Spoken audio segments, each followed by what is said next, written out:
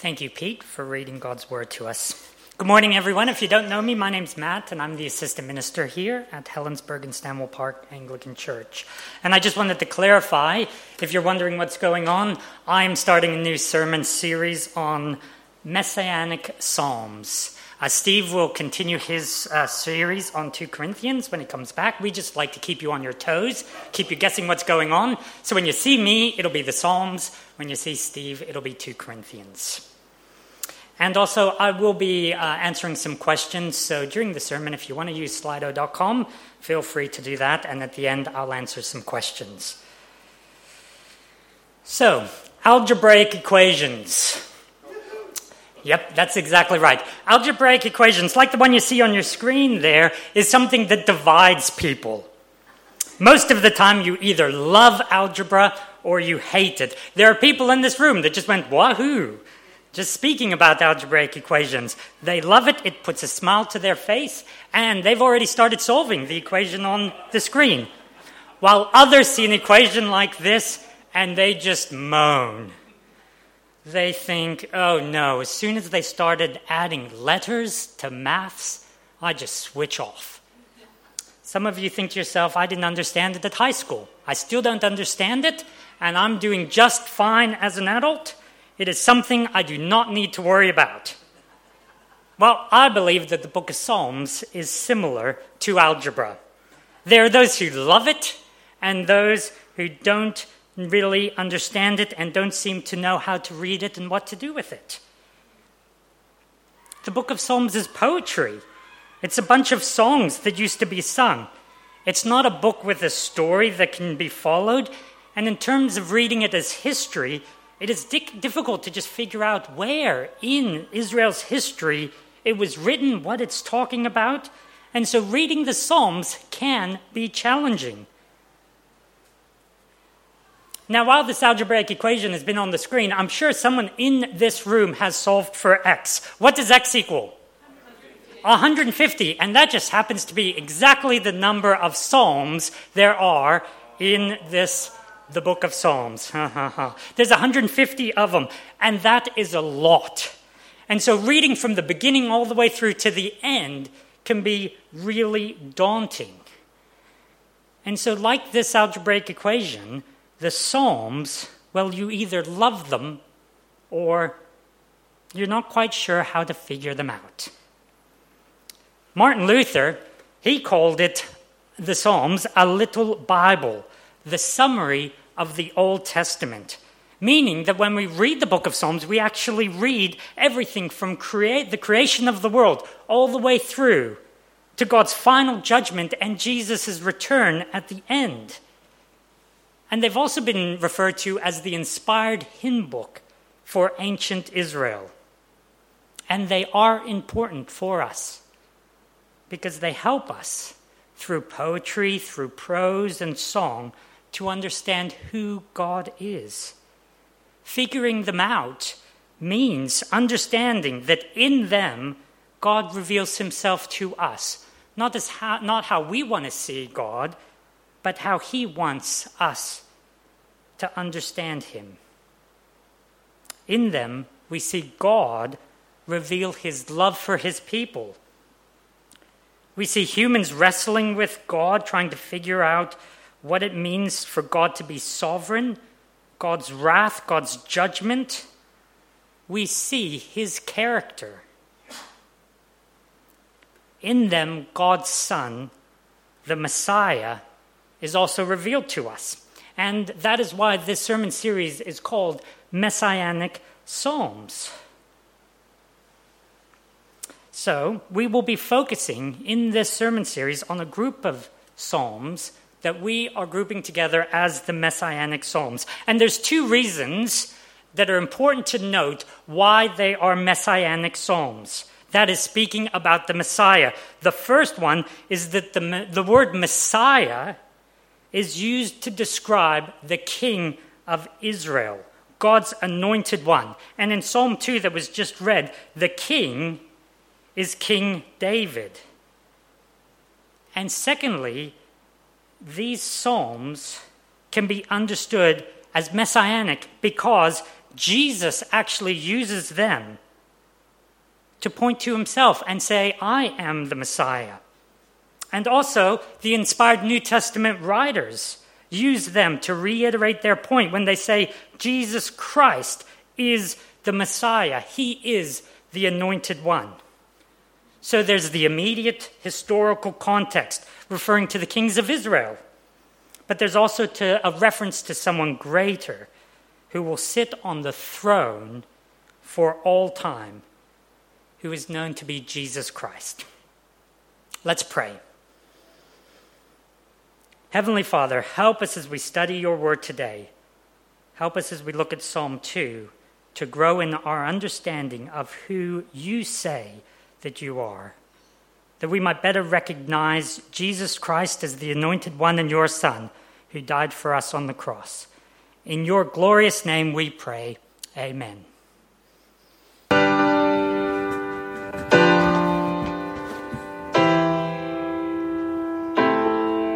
You say the price of my love is not a price that you're willing to pay. You cry in your tea, which you hurl in the sea when you see me go by. Why so sad? Remember we made an arrangement when you went away. Now you're making me mad. Remember, despite our estrangement, I'm your man. You'll be back, soon you'll see. You remember you belong to me. You'll be back, time will tell. You remember that I served you well. Oceans rise, empires fall. We have seen each other through it all. And when push comes to shove, I will send a fully armed battalion to remind you of my love. Da da da da da.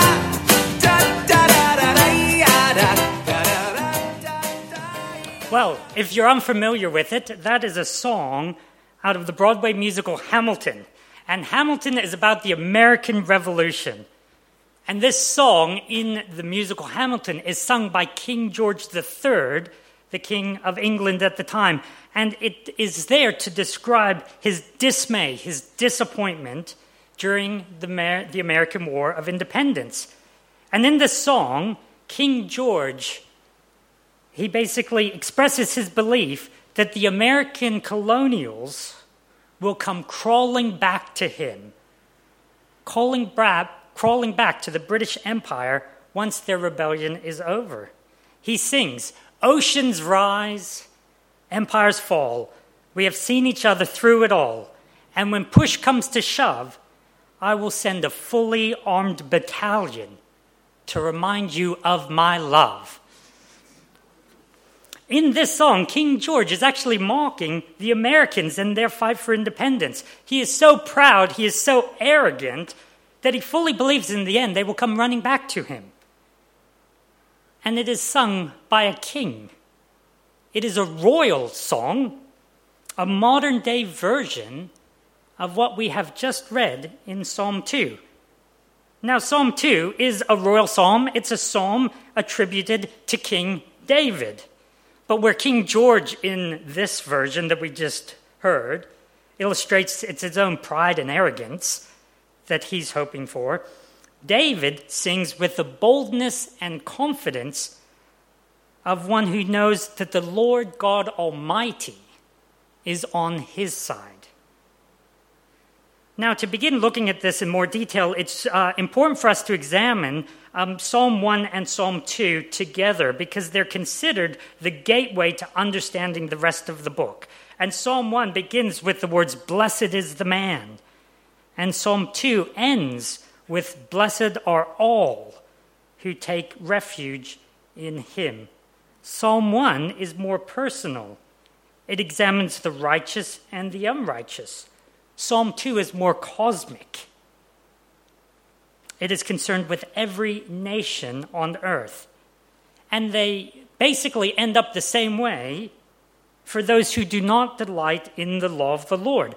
Psalm 1 says, the way of the wicked will perish. And in Psalm 2, it says, kiss the Son, lest he be angry, and you perish in the way. Both these psalms pose a very great question for us and challenge us. Do we delight in the law of the Lord? Do we believe what is written in the Bible? Because those who do not are destined to perish. And so where we see in Psalm 1, where the consequences of rejecting God's law as being an individual or personal thing, in Psalm 2, it zooms out and shows how the punishment for denying God stretches to the very ends of the earth. It has universal consequences. And verse 1 to 3 explains how the rulers and nations of the world, led by their kings, are rebelling against God and his law, his word that established the Anointed One. And then in verses 4 to 9, we see God responding to this rebellion. And it's a response that actually is seen when God's Anointed One speaks and reminds us of his law, of what God has already done. Ultimately, what we see at the end of Psalm 2 is that God is at work against the rebellion, against this global rejection of his word. God is at work in establishing his Anointed One.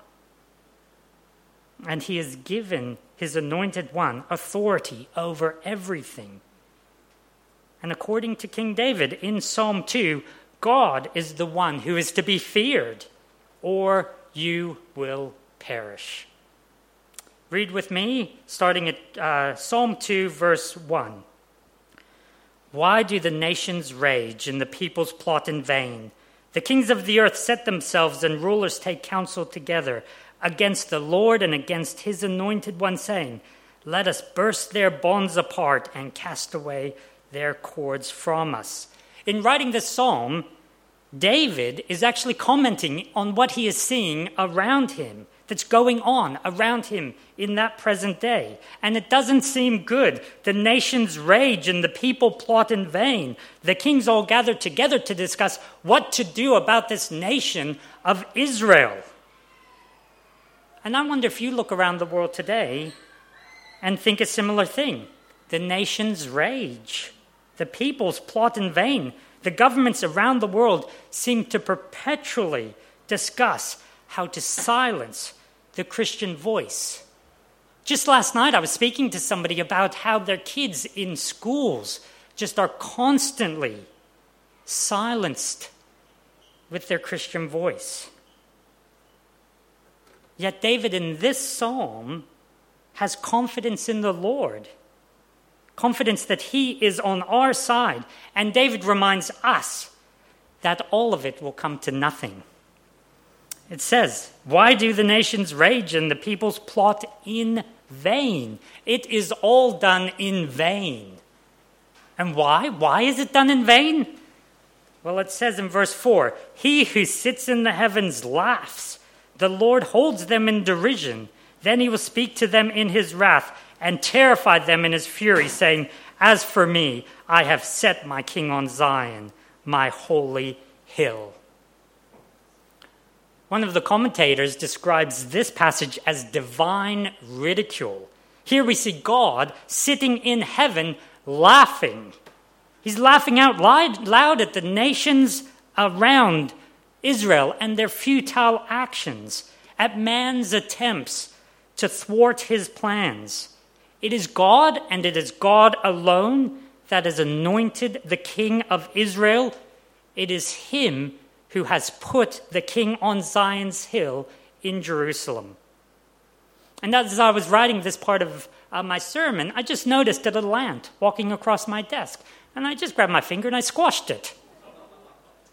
Didn't even think about it. Me versus the ant. The ant didn't even have a chance.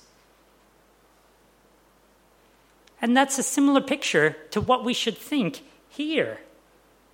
God is the one who established the heavens and the earth, who flung the stars into space, the one who knit you together in your mother's wombs, the one who knows how many hairs you have on your head. He sits in the heavens and he laughs at those who plot against him. Their plotting is all in vain.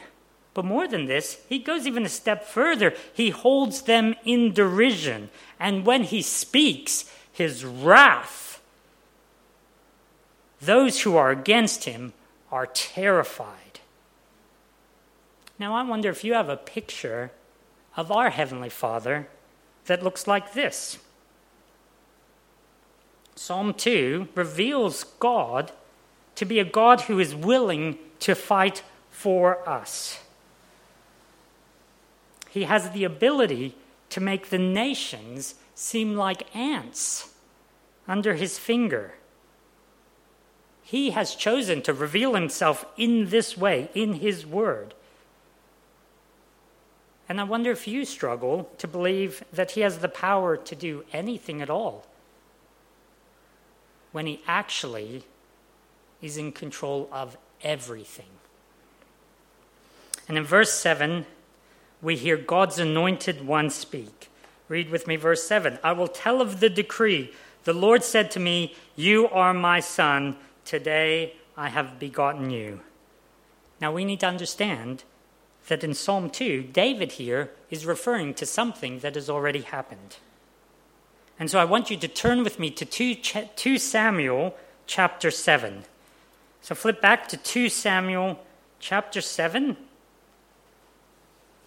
The heading in my Bible is the Lord's covenant with David. And we pick up the narrative actually after David has become king. He's already been anointed as the king of Israel. Until this time, it says God's dwelling place has been in a tent. He's been in a tent ever since they came out of Egypt. And David, in thankfulness to God, decides it's time to build him a house. It's time to build the temple of the Lord. But before David is able to begin building, God speaks to him through Nathan, and this is what he says. Please read with me, starting at verse 10. 2 Samuel chapter 7, verse 10. It says, and I will appoint a place for my people Israel, and I will plant them, so that they may dwell in their own place, and be disturbed no more. And violent men shall afflict them no more as formerly, from the time that I appointed judges over my people Israel. And I will give you rest from all your enemies. Moreover, the Lord declares to you that the Lord will make you a house. When your days are fulfilled and you lie down with your fathers, I will rise up your offspring after you, who shall come from your body, and I will establish his kingdom. He shall build a house for my name, and I will establish the throne of his kingdom forever. I will be to him a father, and he shall be to me a son.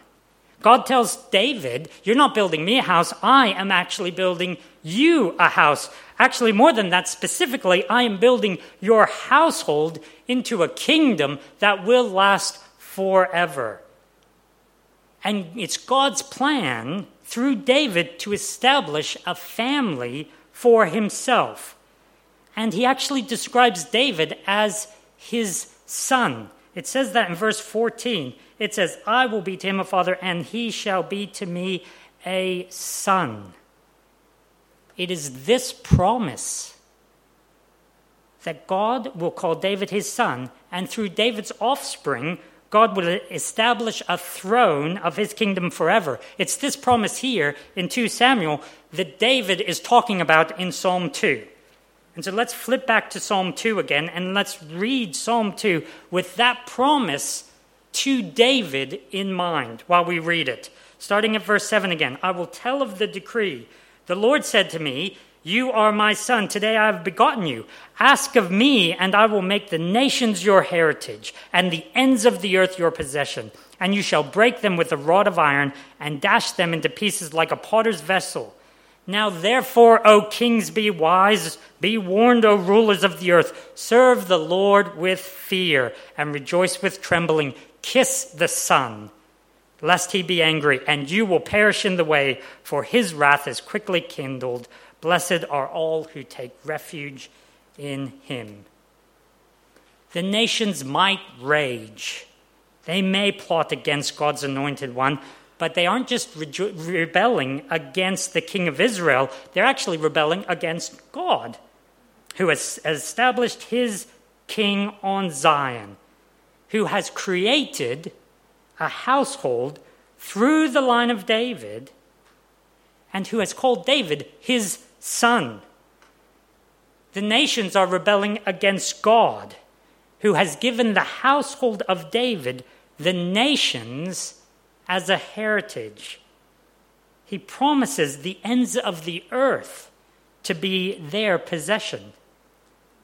So David says to the nations around him, "Nations, be warned. All you rulers of the earth, serve the Lord with fear and kiss the Son. Because if you don't, the Lord will be angry with you and you will perish." David is so confident in God and the promise that God has made to him that he turns to the nations and he says to them, "Kiss my feet. And if you don't, the wrath of God will be the way that you perish."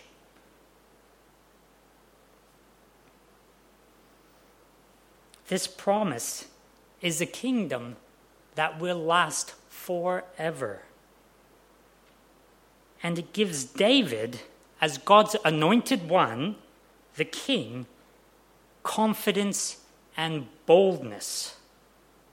It reminds him of who God calls him to be, a beloved child of God. Now, Psalm 2 assures us that God's promise for the Davidic kingdom will endure for all time. And David, he reigned around 1000 BC in the Old Testament. And after his death, we have recorded in the Old Testament generations after generations after generation of kings that come, they reign, and they die. Some kings are good kings, some kings are bad kings. And the kingdom of Israel goes through times of prosperity where it seems like this promise is true. But we also read in the Old Testament times when the kingdom of Israel is enticed by the world around them, by these nations that they are meant to be set apart from. They turn their back on the promise of God and they end up scattered. They are overthrown, and the temple of the Lord, his house, is ruined.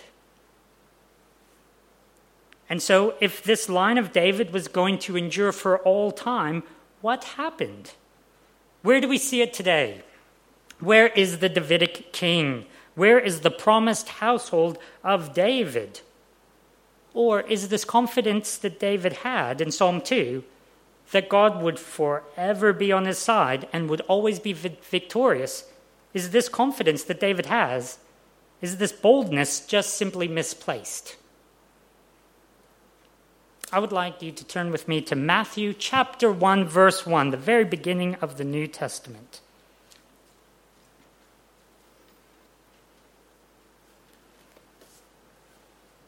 Read with me, Matthew 1, verse 1, the book of the genealogy of Jesus Christ, the son of David, the son of Abraham. And then I'm not going to read them, but there's names, there's a whole list of names. And these names are really important because they are the family line, starting from Abraham, going through to David, and then from David on. And look with me, we're going to skip the names and look at Matthew 1, verse 17. It says this, so all the generations from Abraham to David were 14 generations, and from David to the deportation of Babylon, 14 generations, and from the deportation to Babylon to the Christ, 14 generations. And Matthew's use here of the word Christ is important because Christ in Greek is the same word as in Hebrew for Messiah, which is translated in our Bible, the Anointed One. by providing this genealogy, Matthew wants us, in the very first chapter of the New Testament, to identify that Jesus is the promised Son found in Psalm 2. He is the Son of God. He is in the line of David. He is of David's household. And Matthew wants us to recognize that Jesus ultimately fulfills the promise of God to David. And throughout Jesus' life, through his ministry, through his teaching, the question oftentimes comes up, and the answer is always the same. The question is, who is Jesus? And the answer is, he is the Christ. He is the Messiah. He is the Anointed One. He is the Son of God. And we actually see a great example of this in Mark chapter 8, where Peter and Jesus are walking along. Jesus is walking with his disciples, and he asks them this question: who do people say that I am? And Peter replies, well, some say John the Baptist, and others say Elijah, and others say the prophets. And then Jesus asks him, but who do you say that I am? And Peter answers him, you are the Christ. You are this Messiah. You are the Anointed One. And as the Christ, Jesus died, and he paid the penalty for us on the cross. And he rose again, and he ascended into heaven, and the fulfillment of this royal psalm is realized. As the Anointed Son, Jesus died. He paid the penalty for us on the cross, and he rose again. And he appears to the disciples before he is ascended, and he says this in Matthew 28. We know it well. It says, all authority in heaven and on earth has been given to me. Go, therefore, and make disciples of all nations.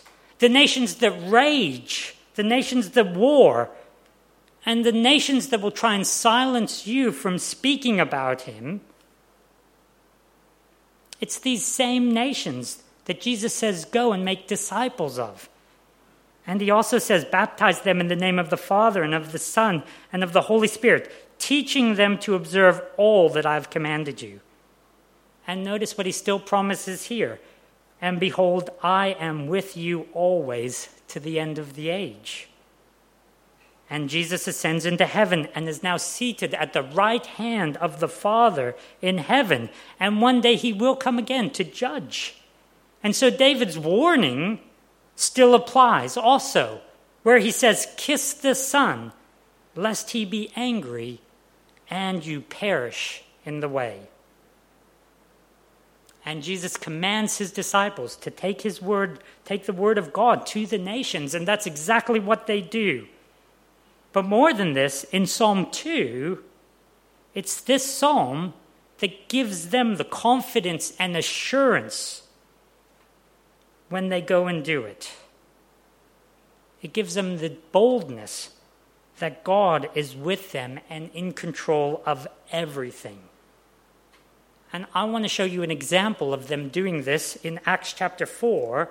And I believe it's a great passage that helps us apply Psalm 2 to our everyday lives. So turn with me to Acts chapter 4.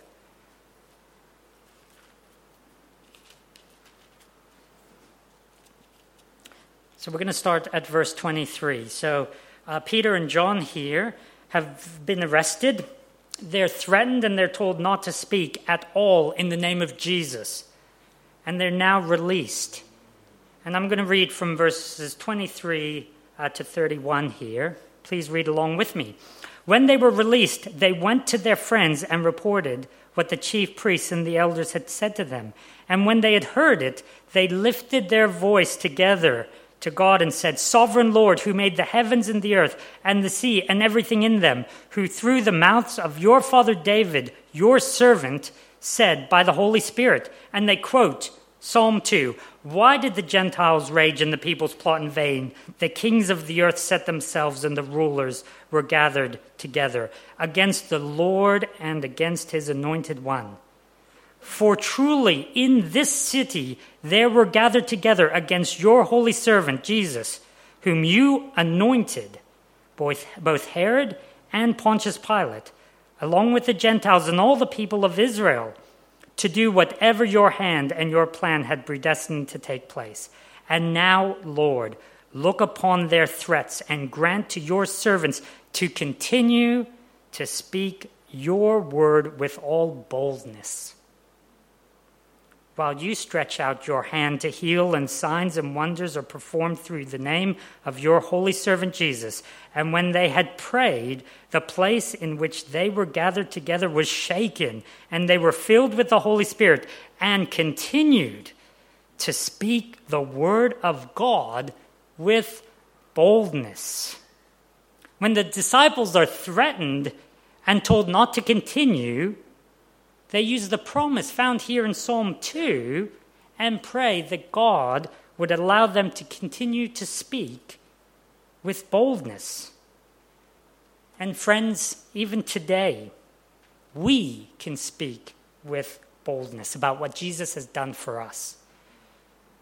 Because like David, our confidence is not on ourselves. It's not based on our own efforts and merit. We have been called God's dearly beloved children. He promises to be with us always to the end of the age.